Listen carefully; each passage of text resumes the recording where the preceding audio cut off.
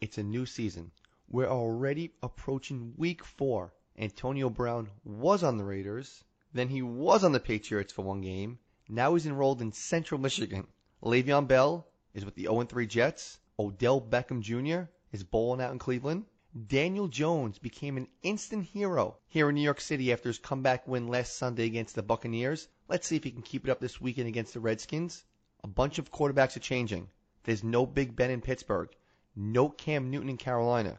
But the one thing that hasn't changed, where I'm putting my money down on all the games. MyBookie.ag is the place to bet on football every single weekend. MyBookie has better bonuses and way more prop bets than any other sportsbook, period. This year, they're hosting the first ever online handicapping super contest. First place is guaranteed to win at least $100,000. It only costs $100 to enter. All you gotta do is pick 5 NFL games against the spread every week. You climb that leaderboard and score your share of the huge cash prize pool. I'd only recommend this service to my listeners that's been great to me. That's why MyBookie.ag is always the right play.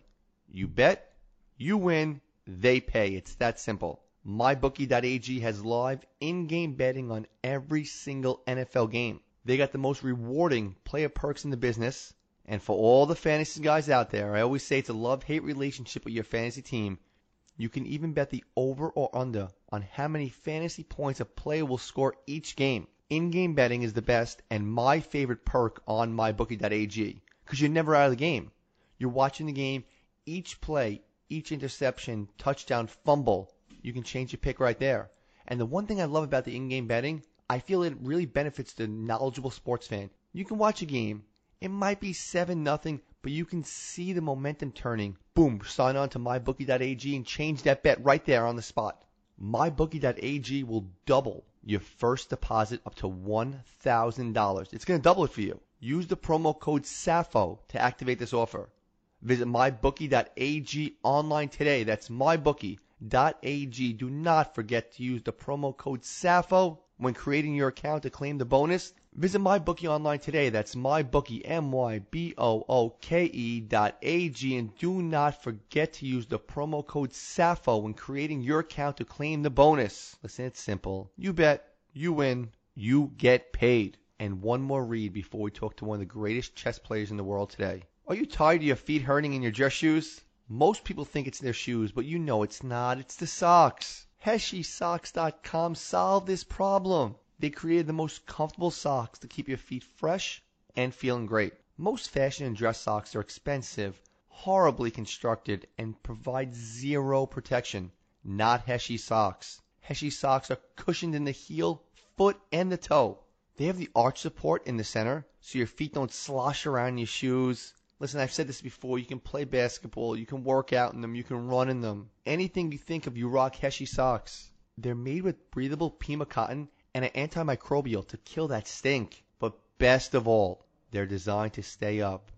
You looking classy in your suit, you look good. You don't have to bend over, pull the socks up and down. You cross your legs. You're not going to see your leg hair. It's stylish to wear the shorter length pants now with a suit. So you cross your legs. You want to show the nice Heshy socks. No one wants to see your leg hair. No one wants to see that. And with Heshy socks, the socks never go down. They stay up the whole day. Go to HeshySocks.com. That's HESHI Socks.com. Enter the promo code SAFO30 at checkout for 30% off your entire order. You'll never find such high-quality footwear at this price. That's a promise. HeshySocks.com offers an array of colors and styles from the basic to the fashion to the ankle socks to the rugby socks. I can keep going. If you're listening to today's podcast on release day or a few days after, I'm currently flying 16 hours to Nairobi, Kenya, and comfort on these flights are paramount. Dude, 16 hours on a flight, you better be comfortable. What's the best way to stay comfortable on a flight? Have your feet nice and comfy. In the air for 16 hours, your feet are going to swell up. Sometimes your feet are going to sweat. Sometimes they get cold, not with Heshy socks. I've flown twice so far with Heshy socks, a short flight and then a long 10-hour flight. Along with my passport, it's the most important thing I pack during these long flights. Go to HeshySocks.com. Use the promo code SAFO30. The best socks in the game right now, Heshy socks. And now, Grandmaster. This is Grandmaster Sam Shankland, and you're listening to the Mike Safo podcast. What's going on, pal? Thanks for calling in. Not much. I've been having a pretty crappy week because last month I severed the flexor tendon in my left hand, so I've been recovering and can't lift weights, can't exercise, which I really miss already, but, I'm hanging in there. Wait, how did you get the injury? So I had a cupboard, and I opened it and grabbed a glass container. And then I guess my hand was soapy or something, and so it fell, and then I tried to catch it, and it hit the counter and broke when my left hand was right on top of it. This giant shard of broken glass just sliced right through it. Now, we all know who you are, this chess phenomenon. I have to tell you, I don't know much about chess, but I've always been intrigued. I'm a huge sports guy, but I've always been intrigued by the game and the players. I was absolutely floored at the rigorous travel schedule you guys keep. Yeah, there's tournaments all over the world, especially for players based in the U.S. It's even worse because most of the top events are in Europe and then sometimes Asia. Now it's changed a little bit now that we have a major chess hub in St. Louis, which still is, travel for me, but that's, what, a 3-4 hour flight. That's not the end of the world. But yeah, this year I've traveled over half the year. Now that is too much, for sure. I definitely worked myself harder in that regard, and I think I started to really lose steam by the end, but in an average year, I'm still traveling 40% of the year. It's much like being an athlete in another sport. You just have to travel around the world. That's how it is. Traveling's my biggest passion. I'm leaving in a week. I travel obsessively. It's like probably my biggest passion to do. Traveling wise, do you ever get to enjoy it? Because I know you just got back. Where were you? Just in Russia just now? Yeah, I was in Khanty-Mansiysk, Siberia, which is really out there. You certainly don't get to enjoy it during tournaments because you're just so focused. But there's plenty of times, for example, where let's say you have 2 tournaments in Europe and 10 days in between, and it does not make sense to come all the way home, like back to California for whatever that is, 5 days, and then turn right around for Europe. I'll just go somewhere in Europe and play around. So, for example, I was playing the Olympiad last year in Batumi, Georgia, and then I had to play a match in Amsterdam. Or not Amsterdam, somewhere in the Netherlands, Hoogeveen, about 10 days later. And so I just went to Prague because I like Prague and hung out, and that was fun. So you do get these kinds of times, but it tends to be more the buffer time as opposed to the playing time when you get to see stuff. Now, you coming off a bad loss you told me about. Do you come right home, or do you decompress mentally, and do you sightsee, or do you just want to come home and get in your safe space? In this particular sense, I wanted to come home. I was tired and I'm very unhappy. But in general, I tend to make my plans before I know what the result of a tournament would be. You have to book your travel well in advance, choose what tournaments you're going to play. So I don't really change my plans very much depending on how I do. But in this particular case, which was the World Cup, which is an elimination tournament and not a very common format, you can't really book your tickets because you don't know how long you're going to be there. Most events you know when the last round is and you're going to be around till then and then you leave. But in the World Cup, you could leave in the first 2 days or you could be still there after 4 weeks. So you can't really book your travel in advance. While doing research on you and the whole chess world, why isn't there more elimination games? I know as a sports guy, if you told me there's a big chess match, I watch any event. I'd love to watch a knockout event rather than compiling to see who wins. I have long since asked the same question. I'm a huge believer in knockout events, and they're growing a little bit, but still they're in the minority among major chess events. If I were to make an analogy, the only wildly successful individual sport I know of is tennis. I guess you could say boxing to some extent, but I don't think that's quite as popular. Tennis is the one that has really made it to the top, where all their top players, down to number 50 are going to be millionaires and things like this, and with tons of people following all the top events. I'm not a huge tennis fan, but I can't think of a single tennis tournament that isn't knockout. And so, when you have a chess tournament, when I won the U.S. championship last year, and in the last round I was playing someone who at the time had 2 losses, 1 win, and 7 draws, and I was playing for first place, and there was the world number 2 right behind me. Yeah, I won the game and won the tournament, but it was a little bit of an anticlimactic finish. And in chess, I think as chess players, we're a little bit too obsessed with total fairness. Because when you have a knockout style tournament, whoever is unfortunate enough to play one of the best players early is at a huge disadvantage. Well, if you have a round robin style tournaments, everybody plays against everybody, it's 100% fair. But with that, when you're sort of sacrificing excitement for fairness. And while in general in tennis you could say that's sort of not fair that somebody has to play somebody better earlier on and could just go home after that, in general the best player or whoever played the best that tournament is going to win. And the only sort of quote-unquote unfairness starts to affect people who are not going to win the tournament anyway. In general, this balancing of fairness and excitement is not an easy thing to pull off, but I think chess has gone way too far in the direction of fairness. And I think that if you ask any chess player, would you want chess to be a little bit less fair? I'm sure they'd say no. But what if they said, would you want chess to be a little bit less fair? We could have 10 times as many sponsors organizing tournaments with a lot more money. They would immediately make that sacrifice. I think a large part of this also is that chess, at least until recently, was not really an American game.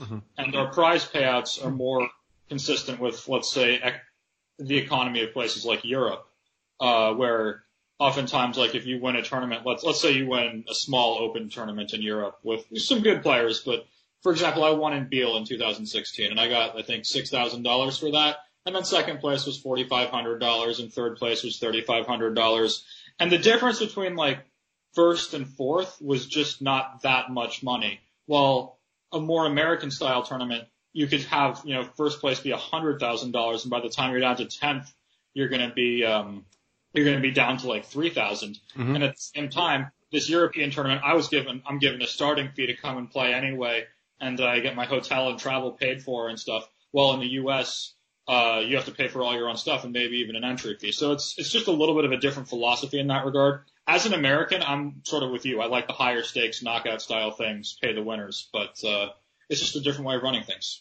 Now, Sam, you keep mentioning tournaments. I looked up the upcoming matches. There's matches in Tel Aviv, Switzerland, Germany. What makes you decide where you're going to go play? Well, part of it is where I get invited to. The best tournaments in the world are all based on invitations. And so, for example, I'm not getting invited to very many tournaments right now just because I've had a pretty lousy year. Where like at the beginning of the year I was number 22 in the world. Now I'm probably number like 40 something. So I'm obviously still a very good player, and form is temporary, class is forever. So I do believe I'll be back at that level sooner rather than later. But once you fall into, say, number 40 or so in the world, as I have, and the best tournaments in the world are going to be 12 players, I'm going to struggle a lot more to get invited to these tournaments. So for now, I'm going to be playing basically wherever I'm invited as a decent event. But in general, that's mostly how it happens. If you get invited to two tournaments at the same time, then you have to start making decisions based on which one pays more, which one you think will have stronger players, what your goals are, things like that. I read St. Louis has something where all the schools are doing chess now. And is that why they're becoming like a focus point of it? Like maybe more tournaments will be there? Well, St. Louis is, the big thing about St. Louis is this man, Rex Sinkfield, who's a very wealthy benefactor who has done amazing things for chess. I mean, chess was a joke when I was growing up, and Rex showed up when I was about 17. So I was most of the way through my youth and my development, but I was really just starting to join young adulthood and become a professional player. And what he's done in these 11 years has just been out of this world. The U.S. Championship was a joke before that, and now the prize for first place at U.S. Championship in my first time was like $6,000 or $7,000, and when I won it last year, it was $50,000. I mean, that's a huge jump to make in just 11 years. So he's done a huge amount of work with the St. Louis Chess Club, creating a real professional chess circuit in the United States, which is, and he has also done a lot of work in training our younger players, giving them these opportunities. That's why the kids today are so much better than the kids were when I was young.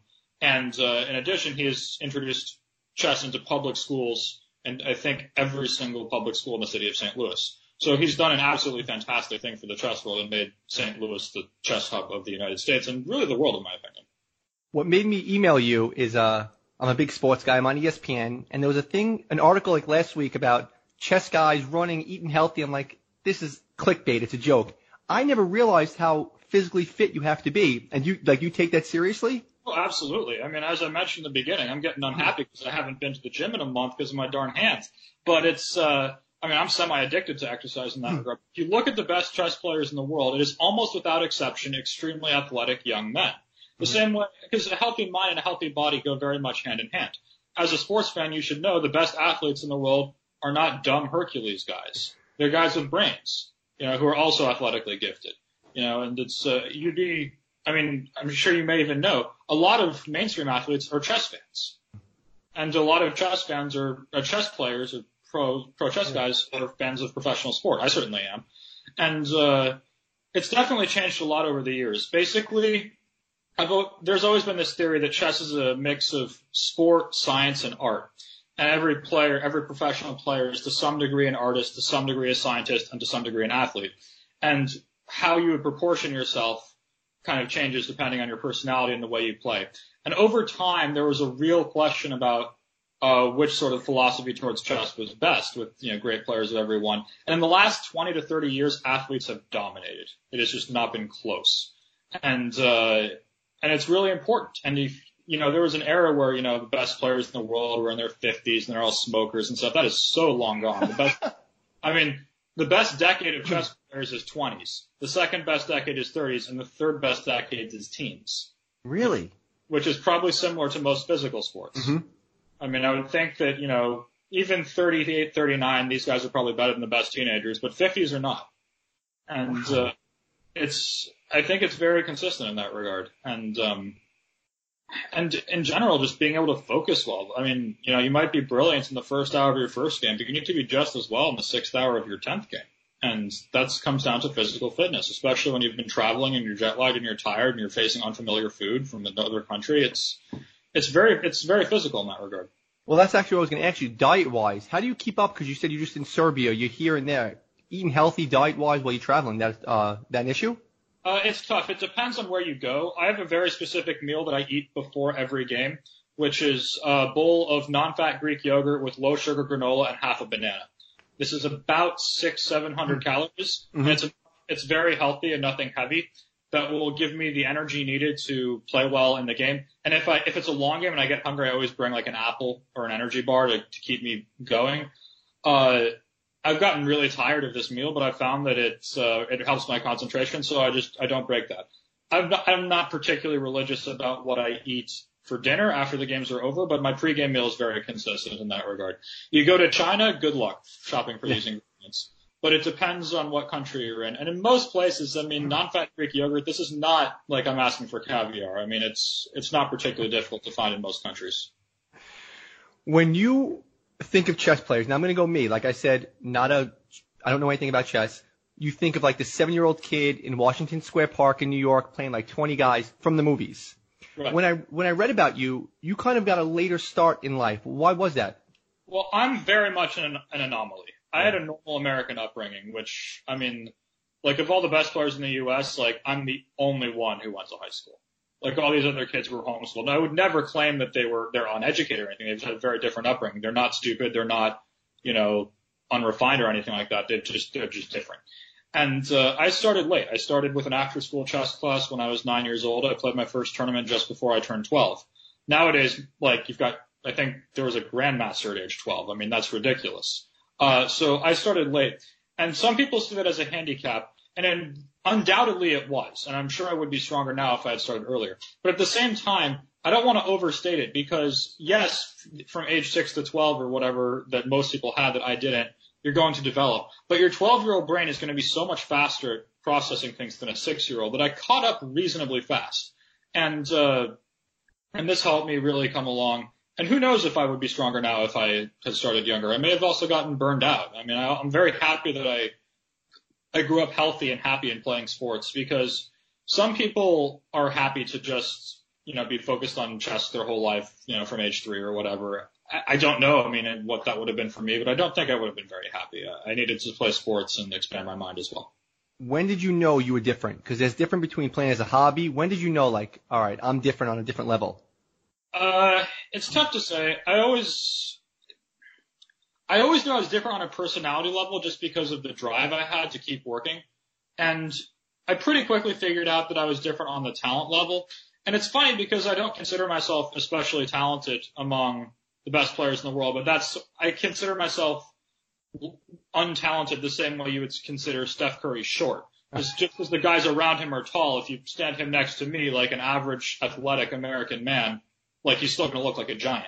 So, if you put me in a room with 10,000 people, it's very likely that I'm the most talented one in there in terms of chess. But if you put me up against the rarefied standards of the world's elite, which I'm standing next to and playing with all the time, I don't think my talent level is particularly high compared to theirs, if that makes sense. But the speed at which I picked things up, I didn't really think about it that much. I just realized I was getting a lot better really, really quickly in ways that were starting to turn heads. And I guess that's sort of the moments I knew that I had chances to get better at this game. Was it a tough balancing act with school and having a normal life in chess? Because, you see like guys like Tiger Woods, these guys, and the Williams sisters in tennis. It's tennis and golf from the minute they wake up, the minute they go to sleep. And you've always preached, like, I have a life. I like other things. Was that a hard balance for you? It certainly was a hard balance for me, and it probably would have been easier if I had discovered my abilities younger. Mm-hmm. For instance, if I had started when I was 6, and by the time I was 9 years old or something, I was by far the best 9-year-old in the United States. And I was like well on track to break all the records. Maybe it would have been easier for me to prioritize chess more. And also, of course, when you're that young and even into your teens, really it's not so much you and your decision as much as your parents. I mean, you're still a child at that point. And my parents did a good job raising me for sure. But for example, when I was like 15 or something, and this is the time when you're really starting to get old enough that you can give your parents a lot of input into what kind of decisions you want to make for your future, but you're not really old enough to be making them alone. My parents didn't want me to be a professional chess player, especially my mother, and honestly, they were right. I wasn't good enough then to really make it, and I had shown that I was going to get very good, and I hadn't shown that I was going to be a superstar. And if you're a parent and your kid, and like, I never asked for this, but let's say your kid says to you, I want to be a professional chess player, I want to stop going to school and just do chess full time. And you're looking at the numbers like, well, for your age group, you're number 10 in the United States and you're number 200 in the world, and that's just your one specific age 15. As a parent, you would not let this happen. Of course not. So, right. So I certainly don't think they made the wrong decision or anything in that regard. I think they did the right thing. But as I went to college, that's when it became tougher because I took a gap year and I didn't improve very much just because I was on my own for the first time. I was 18 years old. I had no money. I had to work and pay rent, and I learned a lot of life lessons, but my chess didn't really go very far as a result because I had all these other pressures I was facing. But by the time I was in college and I was really improving a lot, and I came to college as, number 35 or something in the U.S., and by the time I left, I was closing in on number 2. It was at some point it was tough, but the moment I really knew that chess was my number 1 priority and college was my number 2 priority was when I was invited to make my debut on the U.S. national team during finals week, and I said yes before talking to my professors. Which basically, if they had said, no, you can't do that, it probably meant I would have had to just skip that semester or drop out of school. And the fact that I just said yes and signed my contract without even consulting them, that was the moment I understood that I'd play chess first and I go to school second. You're ranked in the world. I think you said you're in the 40s now, but you were as high as 20. In the United States, I think you were 4th. Next to you, I wrote this down. Next to your name, there's a number. It says 2705. Explain to me what that number means. So that's your rating, and the higher your rating gets, the better you are. So I peaked at 2731, and now I'm 2702 because I had a subpar World Cup. But it's just a function of wins and losses and who you beat. And the better you get, the less your rating moves per game. And but also it depends. So if I beat Magnus Carlsen, the world champion, I'll probably get like 6.2, 6.3 points, something like that. If I beat you, I will get 0.8. If I lose to you, I will lose 9.2. So it depends on who you play. It calculates the expected score, your likelihood of winning. So for example, if I were to play against you, my expected score would be 0.92. That's the highest expected score. I'm supposed to beat you 92% of the time. Realistically, it's going to be higher than that, but that's the highest one. And so let's say I beat you, I get 1 point from that. And because my expected score was 0.92, I take the score I got, 1, minus my expected score, 0.92. That lands me at 0.08. I multiply that by 10 because that's my K factor, and that gets to 0.8, and that is my rating change. So for you, it must be nerve-wracking when you're playing someone not as good if they pull off the upset. That can really hurt your ratings, right? Significantly more stressful to play against weaker players than stronger players. Your risk of playing stronger players is much less. I looked up Magus because I know who that is just from documentaries, and he's 2876 the last time I checked. How high does it go? In theory, it can go up to infinity, but that's not really going to happen. Magnus is the strongest ever by quite some margin, actually. Garry Kasparov, my hero from my childhood, was number 2. But if Magnus, for example, wins every game from now for the rest of his life, he's going to just go to infinity. But of course, he's not going to do that because he's a human being. And if you look at his last tournament where he tied for first, and against all the best players in the world, he made 9 of his games were draws and he won 2 of them. That's a pretty normal result for him, actually. And his rating didn't move very much, I don't think. But, if he had just won all 11 games, which of course will not happen, he would have gone up a ton. I mean, so people often debate, will Magnus touch 2,900? And I don't know, I'm kind of 50-50 on it. I think he might peak at 28.98. He might get to 29.02. Who knows? But in theory, it can go up forever, but in practice, it doesn't. One of the coolest titles, like if you don't do any kind of martial arts, but you know what a black belt is. You don't play chess. You know what a Grandmaster is. So you're winning. You're like, you're climbing the ranks. Obviously, you're winning at a young age. When does the word Grandmaster, when does it come into your sight, or does that sight hit you when you start playing competitively? Like, I need to be a Grandmaster. Well, that's the highest title apart from World Champion, which only one person can hold at a time. But Grandmaster, if you remember those numbers you're talking about, a Grandmaster needs at least 2,500 and needs to have a few and 3 results of 2,600 level or higher. So it's very tough. And if you think these numbers, a good way to think about it is 125 points roughly represents a doubling of ability. So if you start at like whatever you are, probably like 500 in your first game or something like that, and you think about how many times you have to gain 125 points to get to Grandmaster, how many times you have to double your ability, it's absurd. It's a lot. And, Magnus at this point, according to that metric, is about twice as good as me, or a little bit more even. And, if you think about the effort it took me to get to where I am today, if this analogy proves correct, which I do think it does, it would take me that much energy to get from where I am now to where he is. If you say, how high can you go? Imagine Magnus, the greatest player of all time. For him to gain 125 points and double his ability, that feels completely impossible. When you're playing, you hit the number, you see, like the level, you can be a Grandmaster soon. If you win the game, how does it work? If you win this match, you can be a Grandmaster. And how's the ceremony? Is it like big pomp and circumstance? How does that work? You'll submit your paperwork. This was my peak rating and these were my 3 performances of 2,600 or higher.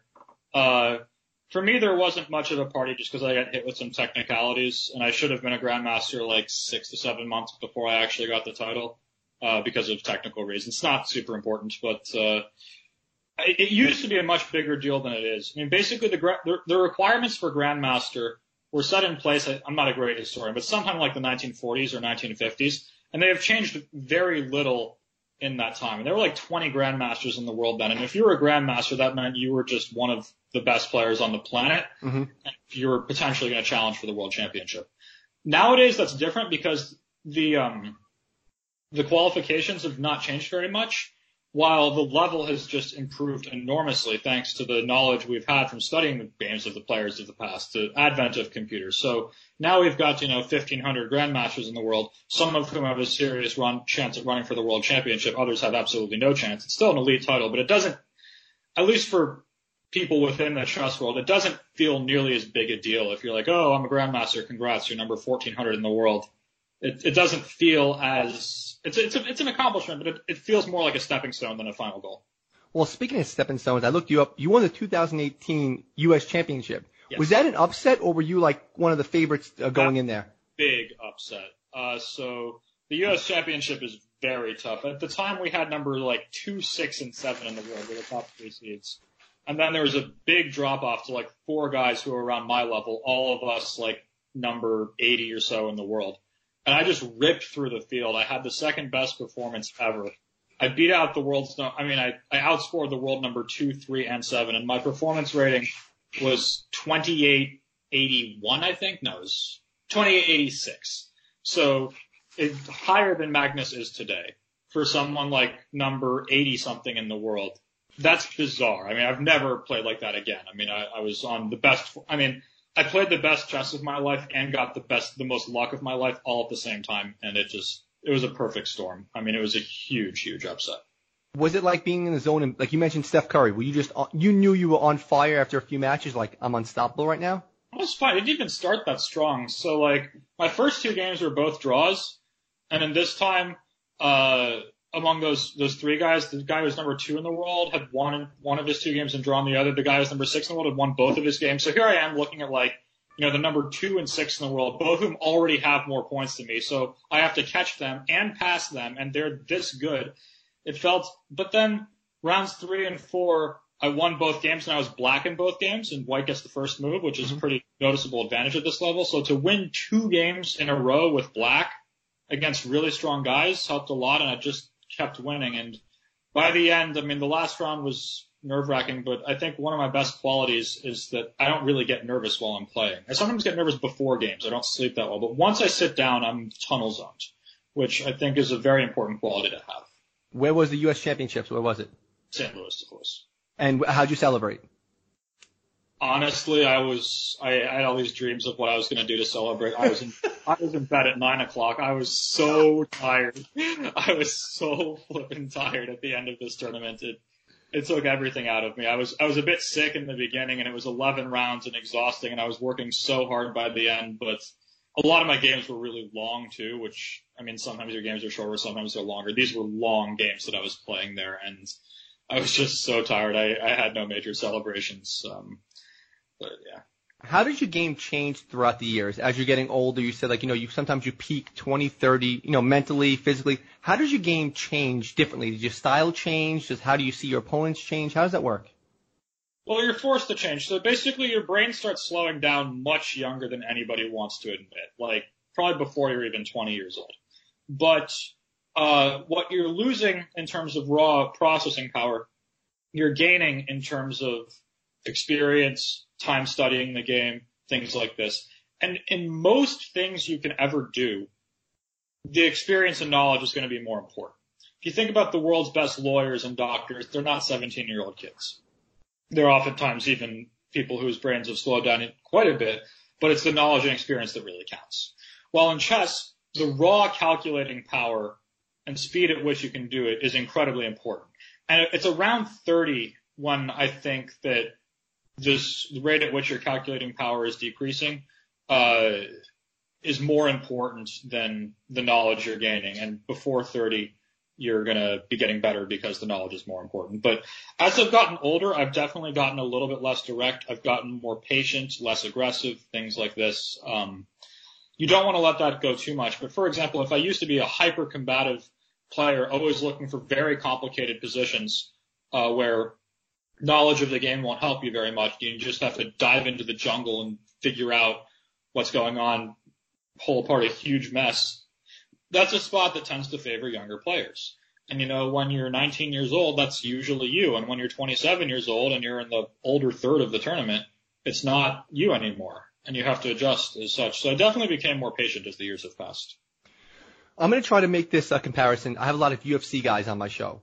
Right. And they say, the older UFC guys said, when we grew up, we fought one discipline, but we're decent in the other disciplines enough to fight. Now kids are coming up, like these 8, 9, 10-year-old kids, up to 15. They're good in every single discipline.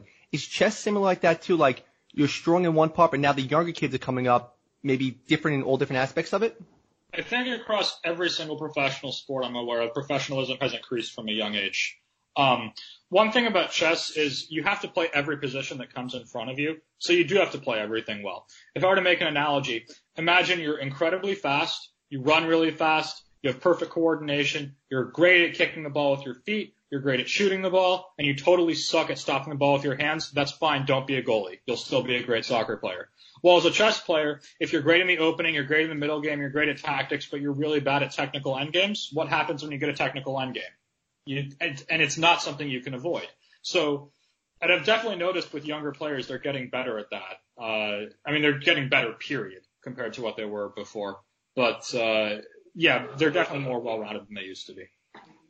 Sports, traveling, and my third other passion is reading. And I saw you have a book, Small Steps to Giant Improvement, Master Pawn Playing Chess. Incidentally, the sequel to that, I just got my copies for it yesterday. Oh, really? Congratulations. Yeah, so it's not released yet. It's going to be released on November 20th, but you can pre-order it from my website already, but it won't ship for a couple of months. But yeah. And what made you want to write a book? So the first book I wrote, largely because I thought I was losing a bet to my coach. It was funny. We made a bet. It was a race, me to break 2,700, which is sort of the magic number in chess that makes you elite, and him to get under, I think it was 79.4 kilos. And at some point I was still like 2660 and he was at like 80.1 and I'm just like, screw it. I need to like get ready to pay up, and writing a book takes some time. I've got time now. I might as well do it. But what I found by writing the book was I did this right before I had my breakaway year in 2018 where I won the US championship and shot into the world elite when I'd been stuck in like, number 80 or so for a while. And I found that actually I think writing the book helped me a lot because I chose a topic that I wanted to understand better. And I found some guiding principles that you can use in various positions. And I found myself applying them to my own games a lot. I mean, it was funny because it's supposed to be an instructional book for players much lower than me, but I really thought I was learning from it. And as a result, after this, I decided to write the sequel almost immediately just because if for no other reason, because I thought it was helpful for my own play. And, but yeah, that's why I decided to write it, partially because I wanted to improve my understanding of the game and partially because I lost a bet. And not really because I wanted to write a book or get rich from it or anything. I mean, those were nice perks, but I wrote it for basically selfish reasons. What surprised you most about writing a book? Because I have a lot of authors on, Sam, and they're like, that's their life. But then I'll have a bunch of athletes on who never wrote a book, and they're writing their first book. So what surprised you the most about writing a book? I think what surprised me the most about this one was the proportion of what kind of work it was. Maybe it's just because it's strictly a technical book and it's not like a novel or anything like that. But if I had to proportion how much time was spent, I think 90% of the time was spent researching and 10% of the time was writing. I spent a lot of time looking for suitable examples to help illustrate the points I was trying to make.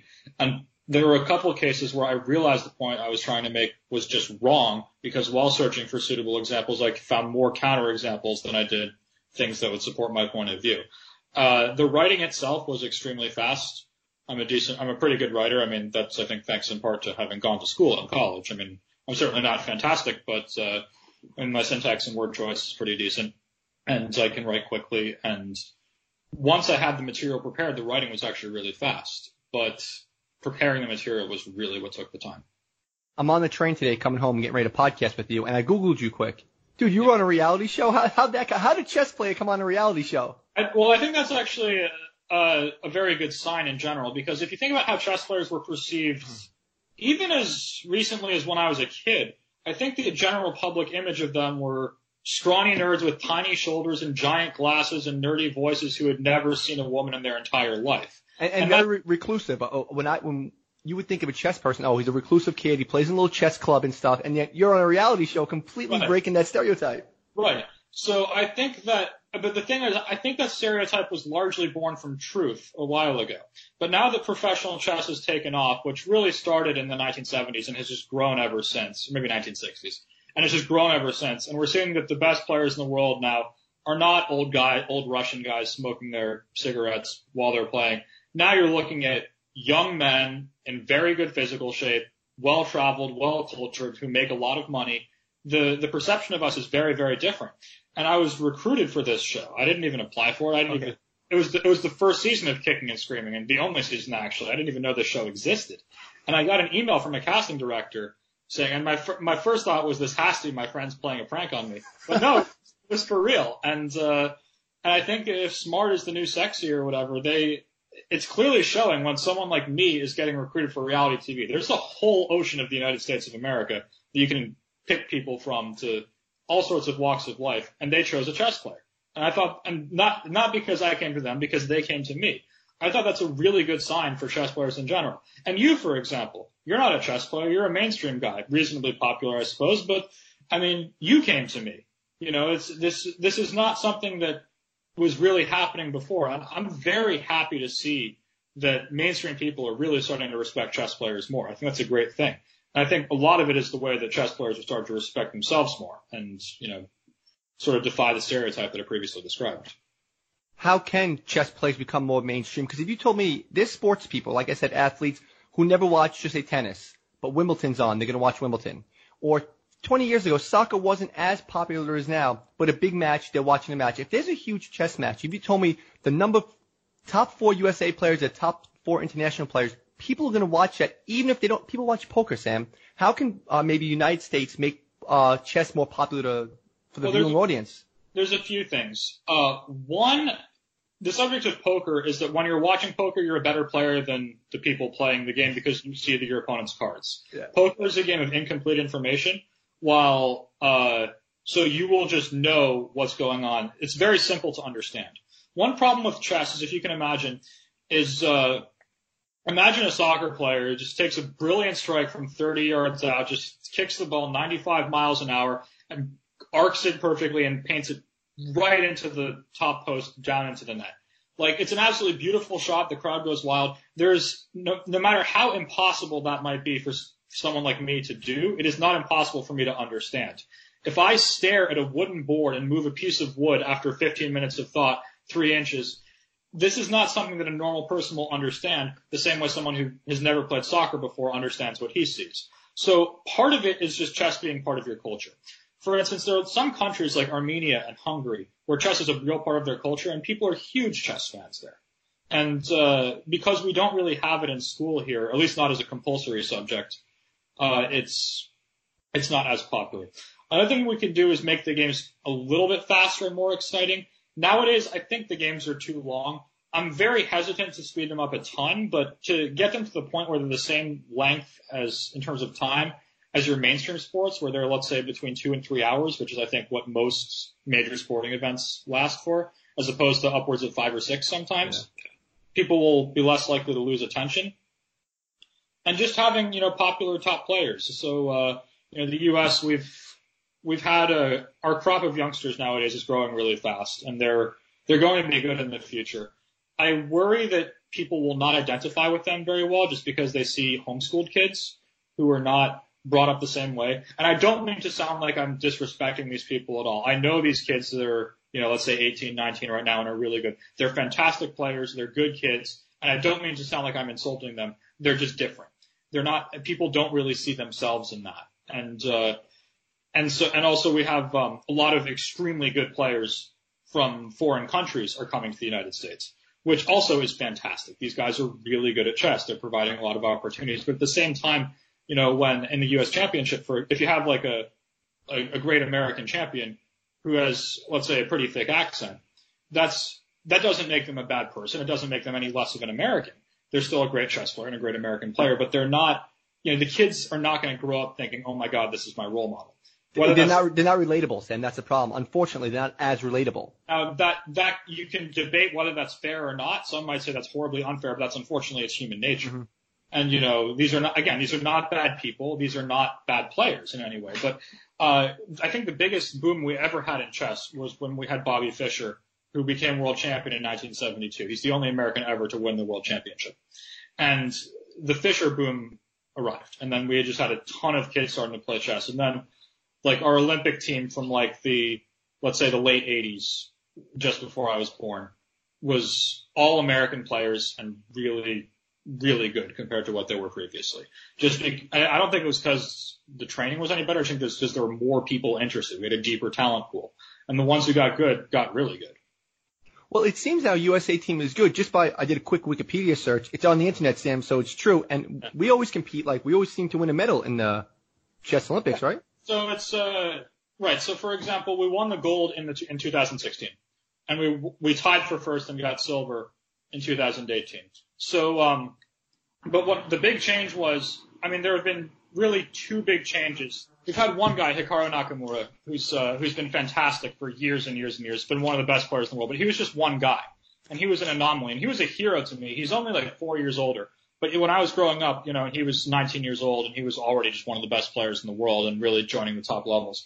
So what has happened in the past 4 years that turned us into such a powerhouse team is 2 things. One, I got really good to the point I'm not quite as good as Hikaru, but to the point where I'm one of the world's elite. And 2 is we had 2 guys who are now number 2 and 6 in the world move to the U.S. from other countries and start playing for our team. And we can take them, Sam. If they come they can be on our team. Yeah, there's basically no rules restricting any movements, which is a long topic that has a lot of debate behind it. But I don't really want to get into that. And I'm obviously aware that my own opinions are going to be biased on them as well. But, and now we have another change, which is that we now have a third guy who's like number 9 in the world who just moved to the U.S. as well. And we have another top star, Jeffrey Zhang, who's now about the same level as me, and he's much younger. He's like 18 or 19. So now we have 6 guys who are in the top in the world as opposed to when we had 1. 3 because they came here and 2 because they got there while growing up here. So all of a sudden we have a much stronger team than we used to. 2 questions on that. 1, where are your gold medals? Because I know you won some gold medals.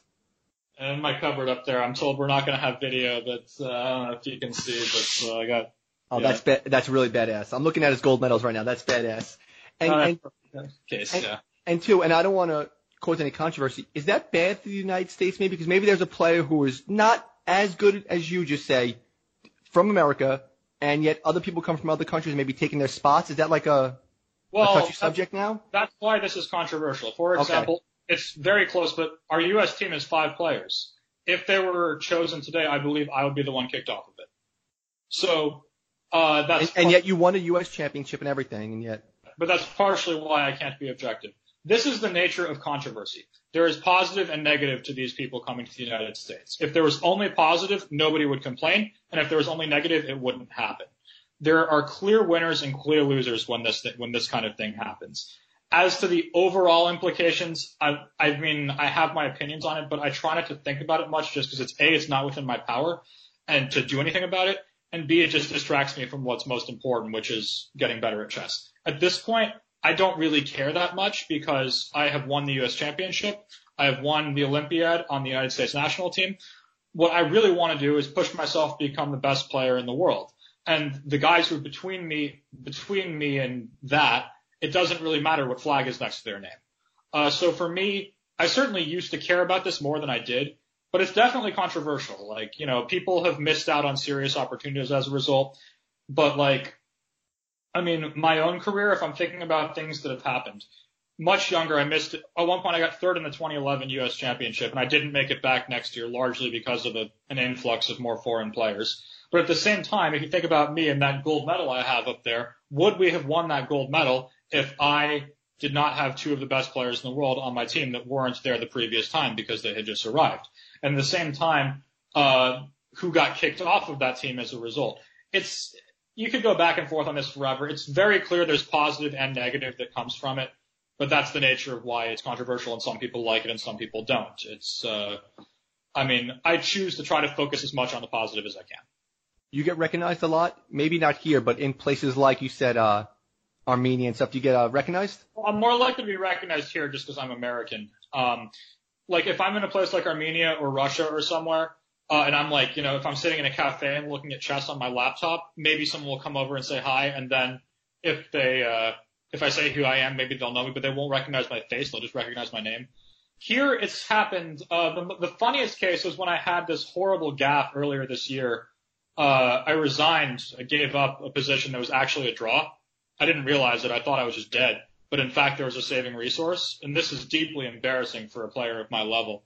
And to my credit, I came back and won the next 2 games to finish the tournament, which I thought really showed strength of character. But, I mean, this was a real scandal. I had online trolls suggesting I was paid to throw the game and things like this. And it was really bad. But, again, I came back and I'm over it and everything. And I finished the tournament strong and it was all good. But then I'm coming back to America and I was groggy and it was tired. It was a 13-round event. I had just been playing with the best players in the world. And the border control agent stamping my passport says never resign another drawn position. I just couldn't take it. This was very, very funny. That happened once. And then one time, I think like 4 or 5 years ago, I was recognized by a plumber. And I'd say if I walk around the streets and if I'm just walking down the street or sitting in a restaurant or something, my guess is I get recognized by someone maybe like 1 time out of 50. So it's not super common, but it does happen. You said your parents originally weren't for you being a chess player. Is it lucrative on someone on your level, Grandmaster, U.S. champion, traveling the world, you're well known? Is it lucrative for you? Yes, for me it certainly is. But it's like any other sport, is that the very best players in the world make a ton of money and it drops off very, very quickly. Like, I make a lot of money. I make a really good living. And I promise you, Magnus, who might be about twice as good as me, probably makes like 20 times as much. So it's much like somebody let's say like when I was number like, I don't know, 100 in the world. Yeah, I don't know. Like I could probably make like 50 grand a year from playing, which is not terrible, but you know, I mean, I bought my own condo in California. 50 grand a year is not going to do that for you. And, teaching is very lucrative. You can charge a lot of money for private lessons. And I teach some, but not very much. But, you know, that's not the same. It's like you think about, you know, basketball coaches might make fine money, but do basketball players make good money? Well, they make amazing money, but you have to be really, really good. And if you're in the top 0.01%, you might be starving if you're not coaching. So it's kind of like that.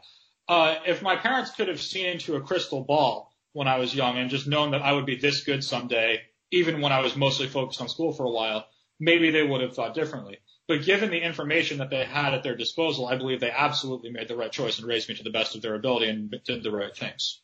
Worst thing about being a chess player? The travel. I mean, it's so much. I mean, you can't, it's hard to maintain relationships or friendships and things like that. You know, I dropped like $500,000 on this condo that I spend like less than half the year in. The travel really gets to you. It's exhausting. There's other bad things about it, but I can't really think of anything else that's bad about chess that wouldn't be bad about something else. There's a lot of political stuff on what tournaments you get invited to or like the federation transfers we were talking about before. But any job you're in, there's going to be political stuff. Like, I mean, literally anything. If, you know, who the boss likes more. In chess, I actually think it's much more laid back than in a lot of things. But just because at least while there can be surrounding politics and what you get invited to, you know, if we play a game and you beat me, I cannot deny that from you. Nobody can say, oh, well, I like Sam better, so he won. No, like, it's just a purely objective game. So there's a lot more fairness in that, which I appreciate. Best thing about being a chess player? I think the freedom. Just being able to make your own schedule, not having to answer to any boss or anybody, playing the tournaments that you want to play.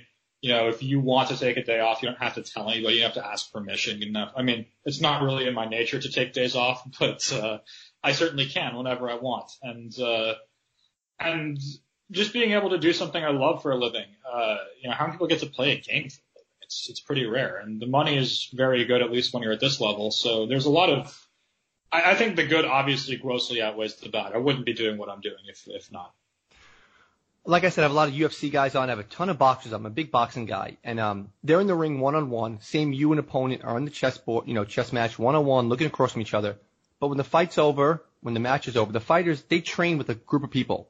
You don't really train with a group of people, or do you? Like, do you have, like, sparring partners of people you practice with? I have a coach, which is definitely helpful. But I have a few guys that I work with. It gets harder as you get better. Like, if you imagine if you're number, like, 150 in the world, and you work with someone who's 140, the odds of you actually playing against them are not super common. Like, the one guy who I work with the most is from India. First of all, just him living in India is enough reason that we don't play the same events that often. But for like 3 or 4 years where we were working together, we were like just the same level. And I think we ended up playing 3 competitive games over the course of 4 years. That's not that many. I mean, you know, over the course of those years, we probably each of us probably played something like 200, 250 serious professional games, and 3 of them are against each other. That's not really the worst thing. But if you're up to one of the absolute best players in the world, it's not so easy to pull off, to find someone who's both going to challenge you and who you're not going to play with super often. So, for instance, Magnus, the world champion, he has guys that he doesn't train with them, but they work for him. They do analysis and stuff. And I was one of those guys. I helped him for 2 of his world championship matches. And I really enjoyed working on his team with other guys who were around my level at the time and getting some feedback from him as the best player of all time. But then when I improved a bit, and obviously I'm not nearly as good as him, but I'm at the point where I'm starting to play with him now and then because I get invited to the top tournaments. I played him for the first time last January. He kicked me off the team. And there wasn't any hostility towards it. We still maintain good relations and everything. We play soccer and stuff during tournaments. We still hang out and like each other, but it was impractical for him to have somebody feeding him analysis, knowing his strategies and openings and stuff like that, if he has to play with them now and then. So, I mean, obviously I wasn't happy with the decision, but of course I respected it.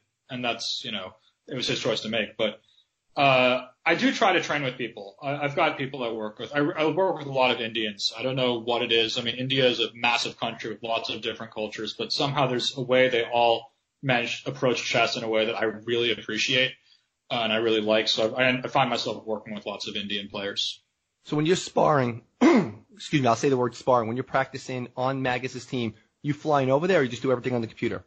Mostly. I mean, he flew me to a training camp in Lithuania and before a match and one in Norway. So.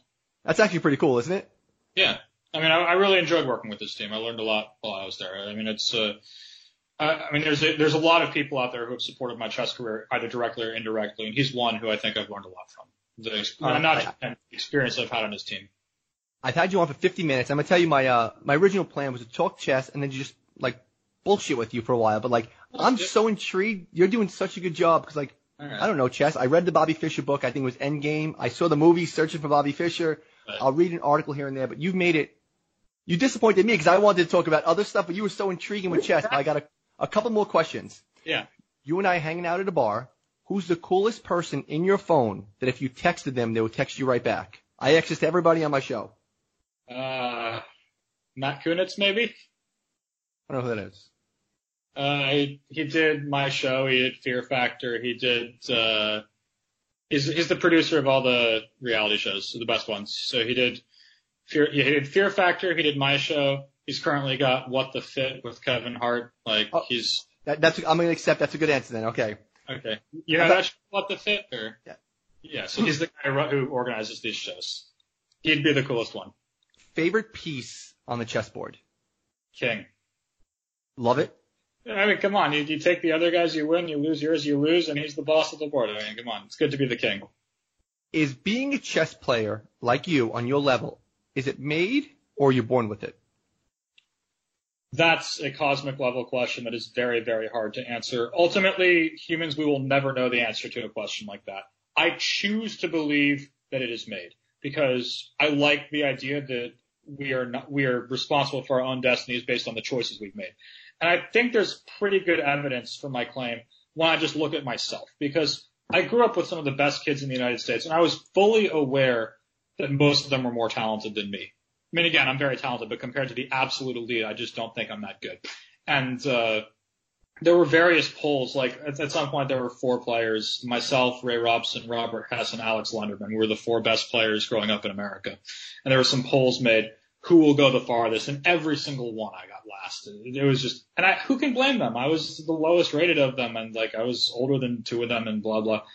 You know, the idea that I would have really gone far and away above them, all of whom I think are more talented than me. I think it just came down to me wanting it more, working harder, and making the right decisions in ways that they didn't. And I like all 3 of those guys I like very much, and I maintain good relations.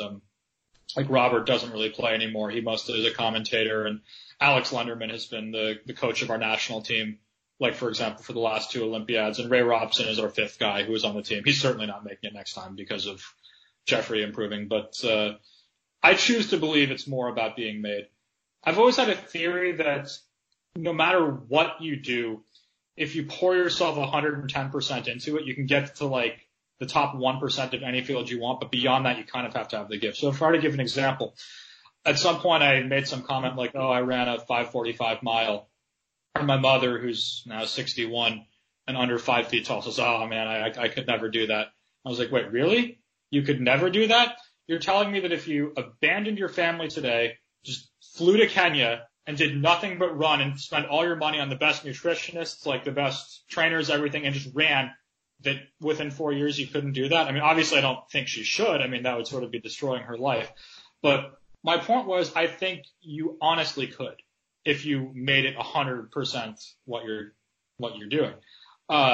Obviously, most people shouldn't be doing that. And still, a 5:45 mile, while very impressive, especially for someone of her height and age, would not make you the world champion. It would just make you really, really, really good. And so that's sort of how I feel. You can get really, really, really good at just about anything you want, but beyond that, having some kind of innate ability is important. As we wrap this up, are you a social media guy? How can people follow you? Are you active on Facebook, Twitter? I have Facebook and Twitter, and you can follow me. And my website is not like social media, but it's like you can buy my books there. You can contact me for lessons or tournaments or appearances. I give talks and simultaneous exhibitions where I play multiple games at once, or like speaking gigs, things like that. Anyone who wants me to talk to anybody or anything like that, you can find me on my website. You can follow my tournaments on my Facebook page or my Twitter account, both of which should be very easy to find. I think GM Sam Shankland on Facebook and GM Shanky on Twitter. It should be very easy to find. But yeah, I do my best to stay connected with the world in that regard. Where's your next tournament? Isle of Man. And when is that? That's going to start on October 9th or 10th, something around there. When you go there, your family go with you, friends, or you just go there alone? No, I've been traveling alone since I was 15. That's another thing I could touch on was the last thing is one thing these homeschooled kids are, which is different, is they tend to be very focused on chess, which turns them into great chess players, but they get somewhat insulated from adult responsibilities, even when they're like 18, 19, and they end up traveling with their parents for a little bit longer. They always end up, everybody matures. It's how it goes. Mm-hmm. They will be fine. I don't see any of them having developmental problems, but that's just another way they're different. But, my mother visited me at the U.S. Championship in 2016. That was one of 2 tournaments anyone has ever come to. It was funny. I played my last tournament with like my family coming when I was like 15 or anyone. And so then in early 2015, so I would have been 23 at the time, I was invited to the Hawaii Chess Festival, and my parents were like, it's been so long since we really should come along and visit you and support you. I'm like, okay, that being the case, please come to Russia with you. Like, come to Hawaii instead. It was just a lot of fun. But yeah. Let me actually just say, for example, I'm in Tel Aviv, and you're there playing. Do you guys have fans that come to these matches? Oh yeah, most of the fandom is online just because it's easy to stream, and also it's not like basketball where people are yelling and screaming. You have to be totally silent in the room when you're watching. So oftentimes when people are coming to the tournaments, they're just sitting in the commentary room where they've got like big screen TVs and they've got commentators explaining what's going on for, let's say, less advanced players who don't really understand the game so well but can sort of get it when it's explained to them. But if you're going to do that, oftentimes it just makes more sense to do it from the comfort of your armchair at home. But we definitely have fans. You definitely see people. I sign autographs, take pictures at every tournament I go to. 2 things. 1, on the autographs. 2, why don't you sell any merchandise besides your book on your website? No shirts or anything? No, I'm not that popular, and it's also work I don't really want to do. I have a manager, but I don't have like somebody to do the whole merchandise thing. In general, I think that's something you want to be a little bit better than I am before you start doing. But yeah, my books I sell pretty well, and I have DVD series there as well. Every person who's come on my show, I had like 200 something guests. Like I said, astronauts, athletes, authors, everybody. I saw the list. They were really interesting people. But here's the one caveat. Everyone who comes on, I send them something to sign for me. So I always try to make it different. Like I had 2 different astronauts come on. One signed his own astronaut figure for me. The other signed a NASA patch. So I'm going to send you a chessboard, and you're going to sign it for me. I'm going to hang it up. Sound good? You got it. Hopefully this interview was okay for you because I was nervous because I never interviewed a chess player. And I was like, I'm not even going to talk about chess. You made it so interesting and had me like completely off my, quote unquote script, like intriguing, gave great comparisons. I had an absolute blast, man. Yeah, this was fun. I hope that your listeners had as much fun as you because, of course, they're the ones who really matter. But, I enjoyed it. And I'm generally always very happy I do tons of media stuff like this within the chess world, but very rarely outside of the chess world. And I think it's really great when we see like a mix of like chess being introduced to more mainstream people who wouldn't really be following it otherwise. I think it's really important for chess players to do that, and I certainly hope I come across well and represent the game well in that regard.